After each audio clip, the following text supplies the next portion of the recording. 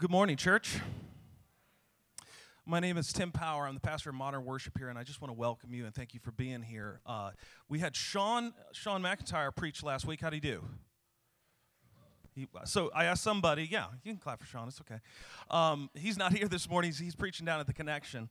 So he preached, and I was asking somebody, so how'd it go? How did Sean do? And they said, oh, it had to be in his top 10 sermons. And I said, that's funny because he's only preached 5. So it must have been really bad.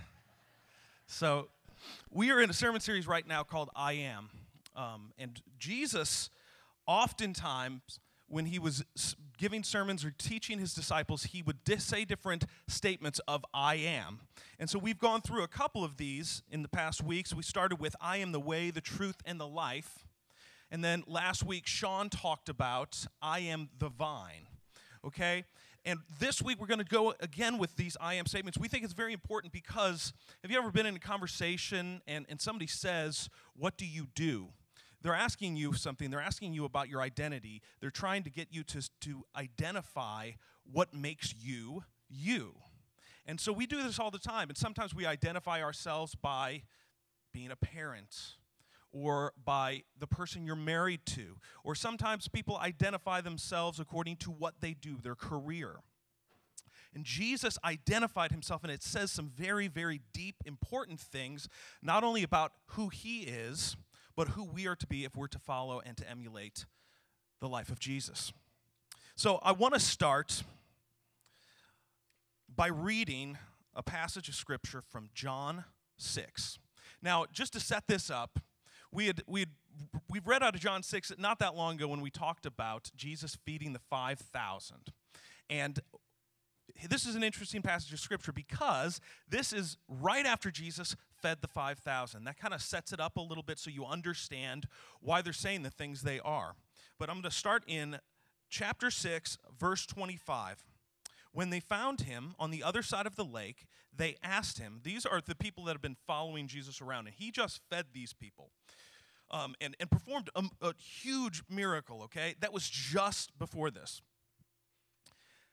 Jesus answered, very truly, I tell you, you are looking for me, not because you saw the signs I performed, but because you ate the loaves and had your fill.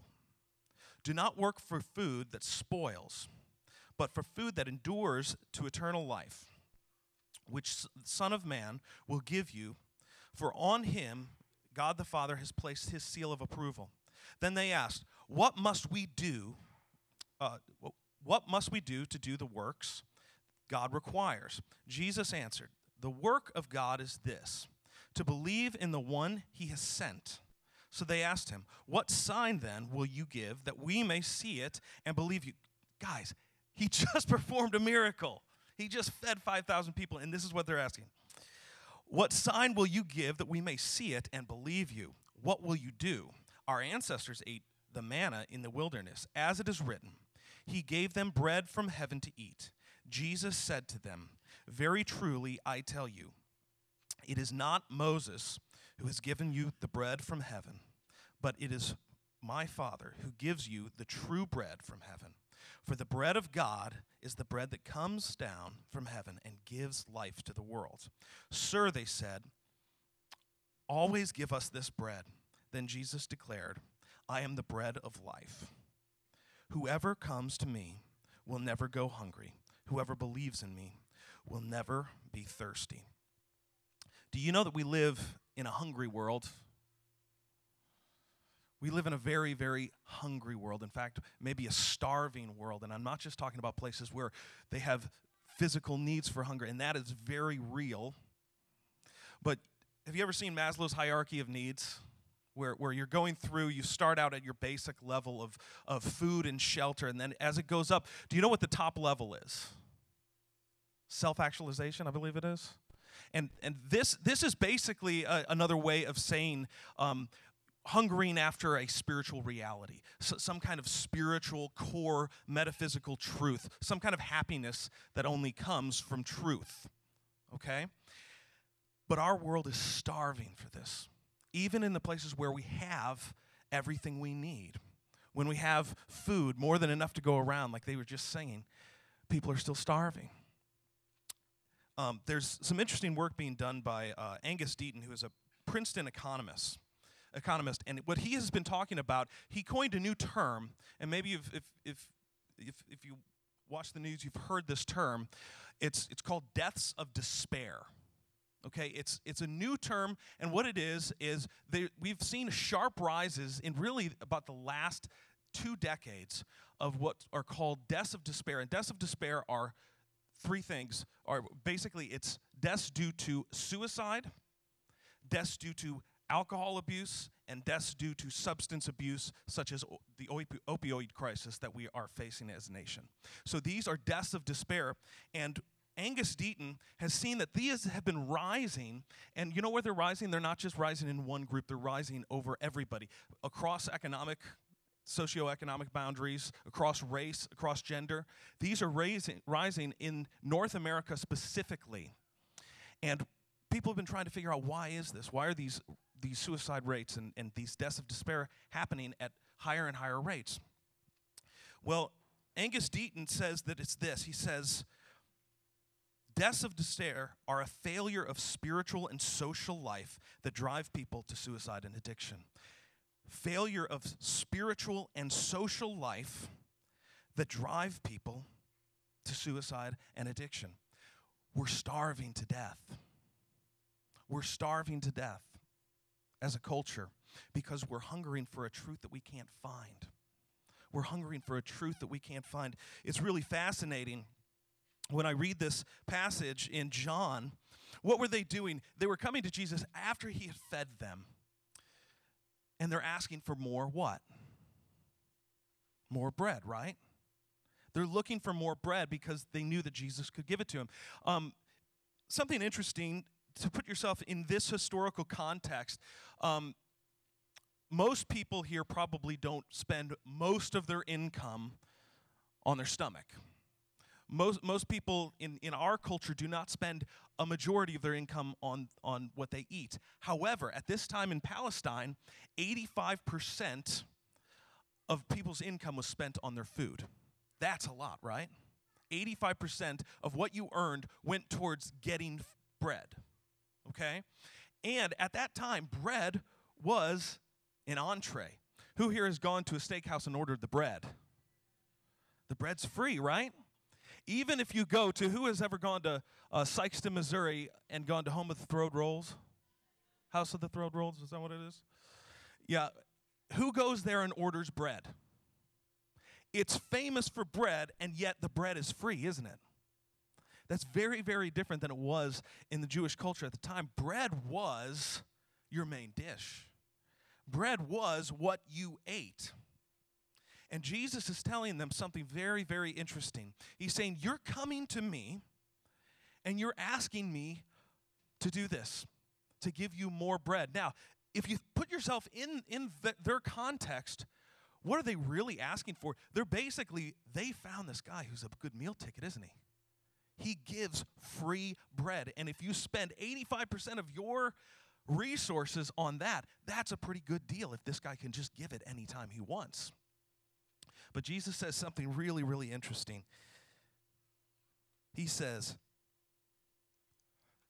I am the bread of life. Whoever comes to me will never go hungry. Whoever believes in me will never be thirsty. Do you see what Jesus is saying? I think this is so fascinating. Jesus is saying, I do not want to feed you. I want to fill you. Jesus is saying, I don't just want to give you stuff. I want to be the thing that fills you up. I want to be the thing that you look to. Now, I think the reason we see this failure of spiritual and social life in our culture is for a couple things. But one of the things is we're eating a lot of false food. You could eat 3 square meals a day, but if it's sand, it's probably not going to do too much, is it? So we are eating a lot of false food because what do people try to put at the top of the hierarchy of needs? I think in our culture, in North American culture right now, we're eating money. We're trying to fill up on money. We're trying to fill up on power. We're trying to fill up on status. We're trying to fill up on sex. We're trying to fill up on substances, entertainments, careers, what we think defines us. That's what we're filling ourselves with, and it's like we're eating sand, and we wonder why, even though we've filled up all those other needs, we're killing ourselves. We had all of the things we need to stay alive, and yet suicide rates are sky high. It's because we're eating the wrong kind of food. It's interesting, in the Old Testament, they talked about how in the Old Testament, you might have heard the story of manna. Basically, the children of Israel were out. They had just gotten out of Egypt. Okay, they were enslaved for a long time in Egypt, and when they were taken out, they had no food in the desert while they were wandering. And for 40 years, bread would appear on the ground. Okay? Bread would appear on the ground. It was a miracle. It was an amazing thing. And yet, constantly, we see the children of Israel complaining. We saw actually all these miracles that got them out of Egypt. God did perform so many miracles. And just as they're out of Egypt, Moses goes up on a mountain. And while he's up on the mountain, you know what they do? They actually start worshiping other gods. They start eating false food. Because why? Because they were like, well, where's God now? And then for 40 years, he gives them bread. And you know what they do? They complain that all they get is bread. Miraculous bread that shows up every morning for nothing. And yet they complain about the bread. And how much is this, how much is that like us sometimes, right? That God has done so much for us. That God does so much for us. And yet we're always saying, but what have you done lately? Yeah, you did this miracle for me yesterday, but where are you today? Because maybe what we're looking for is we're looking for a God that'll give us things when we should be looking for a relationship that transforms everything. A relationship with a real God that transforms everything, that gives life. See, Jesus does not just want to feed us, he wants to fill us. There's something also interesting, I think, about this, in that it's not just about me and Jesus. Jesus talks a lot about the kingdom. When he was on earth, he preached about the kingdom of God. He didn't just talk about me and my personal relationship with God. In fact, one of the things that Angus Deaton says has changed in American spiritual life, that has been one of the consequences, is all of this suicide and addiction that we see that is killing so many people. He said one thing that has changed is we tend to have a personal spiritual life as opposed to what we used to have was a communal spiritual life. We used to have a communal spiritual life, and now people tend to either say, well, I have my own personal spirituality that is just me and my understanding of God. Or, in the evangelical community, for instance, we have a lot of people who it's all about them, and they got saved, they found Jesus, and that's good enough. But what God calls us into is a community. And there's an interesting passage in Acts chapter 2, verses 46 and 47. Listen to this. This is the early church, just after the Holy Spirit has come. And this is what life looked like in the early church. It says, every day they met together in the temple, and they ate in their homes. They shared food and with gladness and simplicity. They praised God, and they demonstrated God's goodness to everyone. The Lord added daily to the community who were being saved. To the community he added daily. And what did they do? What was one of the things that they did together? They broke what? Bread. They broke bread. Part of what this means to be a follower of Jesus, to have this bread of life, is not just for you, but it's for your community. It's breaking bread with other people. There's an interesting project out of Harvard University called the Family Dinner Project. What they had found was some sociologists at Harvard had found that family dinners have a huge impact on people's lives. Huge impact. In fact, if you get nothing else out of the sermon today, know this. The best thing you can do if you're a parent is to eat dinner with your family. As often as possible, eat dinner with your family. That seems like a very, very simple thing, right? But so many of us don't do it. So many of us have very, very busy lives. But listen to this. What they found at Harvard was that families that eat dinner together, the children have better academic performance. The families have higher sense of self-esteem, a greater sense of resilience, lower risk of substance abuse, lower risk of teen pregnancy, lower risk of depression, lower likelihood of developing eating disorders, and lower rates of obesity. Those are big things that all come from eating together, right? That's huge because we are called not into just a me and Jesus relationship. We're called to be the church. We're called to be a kingdom. You know, Jesus also says at one point, the kingdom of God is like a party. What do you do at a party? You eat, right? You eat with people. You have fun with people. If you have a party that's just you, that's a pretty lame party. I'm sorry. You might be the coolest person on earth, but that's a lame party. The kingdom of God is not just about you and Jesus. It's about all of us together following Jesus, eating the bread of life, being filled with, yes, our relationship with him, but also our relationships with one another that give life. I want you to, for just a second, as not awkwardly as possible, look around the room. I know, it's already awkward.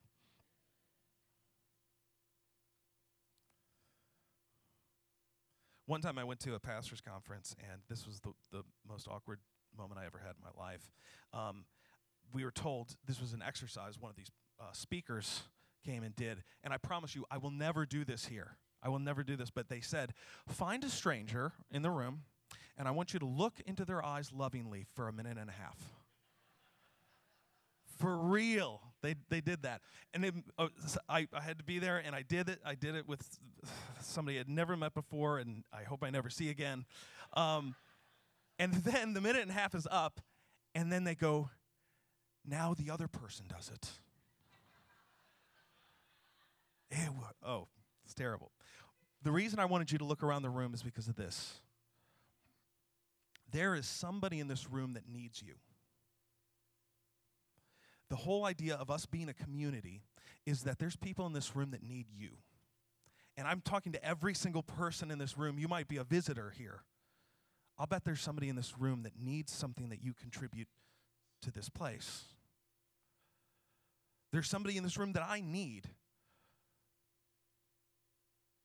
There's somebody whose wisdom I need, whose resources I need. That's the idea of a community, is that we need each other. There might be a child in this community that needs you as their spiritual mentor. There might be somebody who needs somebody to talk to, who's in a desperate place, but doesn't know that you're available and that you've got wisdom to share, that you have something to share with this community. Because it's not just about you and Jesus. It really is about you and Jesus, but it's not just about you and Jesus. It's about being a part of a community that gives life. It's not just about getting fed. It's about being filled. Did you guys see, if you were here last week, Sean did a really cool demonstration, basically, about overflowing. When you're connected to Jesus, how it's an overflowing. It's the same thing. When we're filled, it gives us an opportunity that we're not just coming desperate every single week. I need to go to church to get my fix. I need to go for me. You go because you know God needs me there because my community needs me. I tell you, that is true. I would not say you need to come to this church because you need what we have to give, but because we need what you have to give. God gives us life, but then that gives us an opportunity to pour that out. It gives us an opportunity when we've felt the love of Jesus to give that out. Isn't that an amazing thing? Isn't that a beautiful thing? Jesus does not just want to feed us. He wants to fill us, and then he wants us to live in light of that.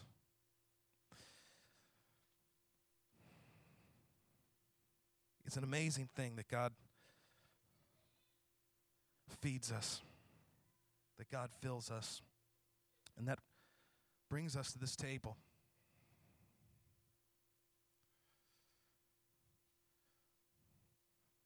This is what we call a holy mystery. That we can take of this cup, we can take of this bread.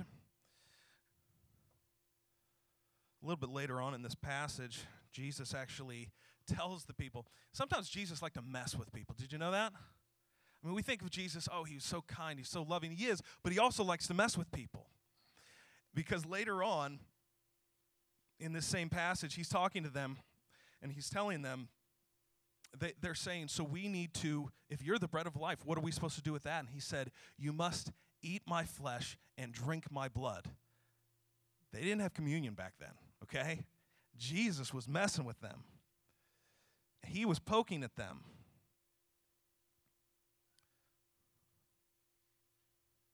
But what he's saying was true.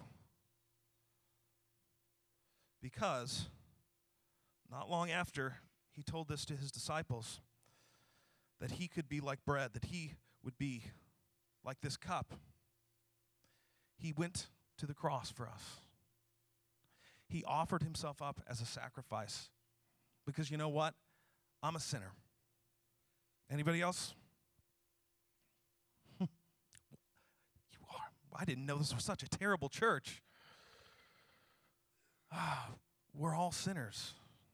And if you're not a sinner, this is not for you. You can stay in your seat if you're not a sinner. Because what you're saying when you take this is that, Jesus, I need you. I've sinned. I have fallen short in some area of my life.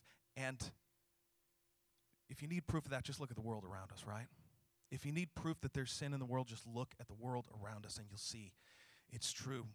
We're fallen, we're broken, and we need a Savior. And what this is us saying, Jesus, we need you. And we want something of who you are inside of us. And so first I'm going to pray a prayer of confession and ask if you join me in doing this. Lord, I confess that I'm a sinner, that I have fallen, I have broken,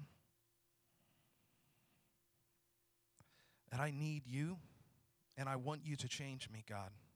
That I do not want to continue in sin, but I want to turn around and repent and move away from sin and move on to the hope of your salvation. And I thank you for what you've done, that you took on my sin and you took on our sin on the cross, that you died, but then you rose again. And when you rose again, Lord God, you made a way for us to know you, to love you, and to live not desperately every day for more food, but to be filled. So, Lord God, I pray that as we take this, you would make these be your body and your blood, broken and poured out for us, so that we, in turn, could be your body in this world, showing the same kind of love, showing the same kind of self-sacrifice in the way that we live in our everyday. We love you, God, and we thank you. And we pray that you would just bless these and let us be transformed at this time. In Jesus' name, amen. I'm going to ask the folks that are going to help me serve, come up now.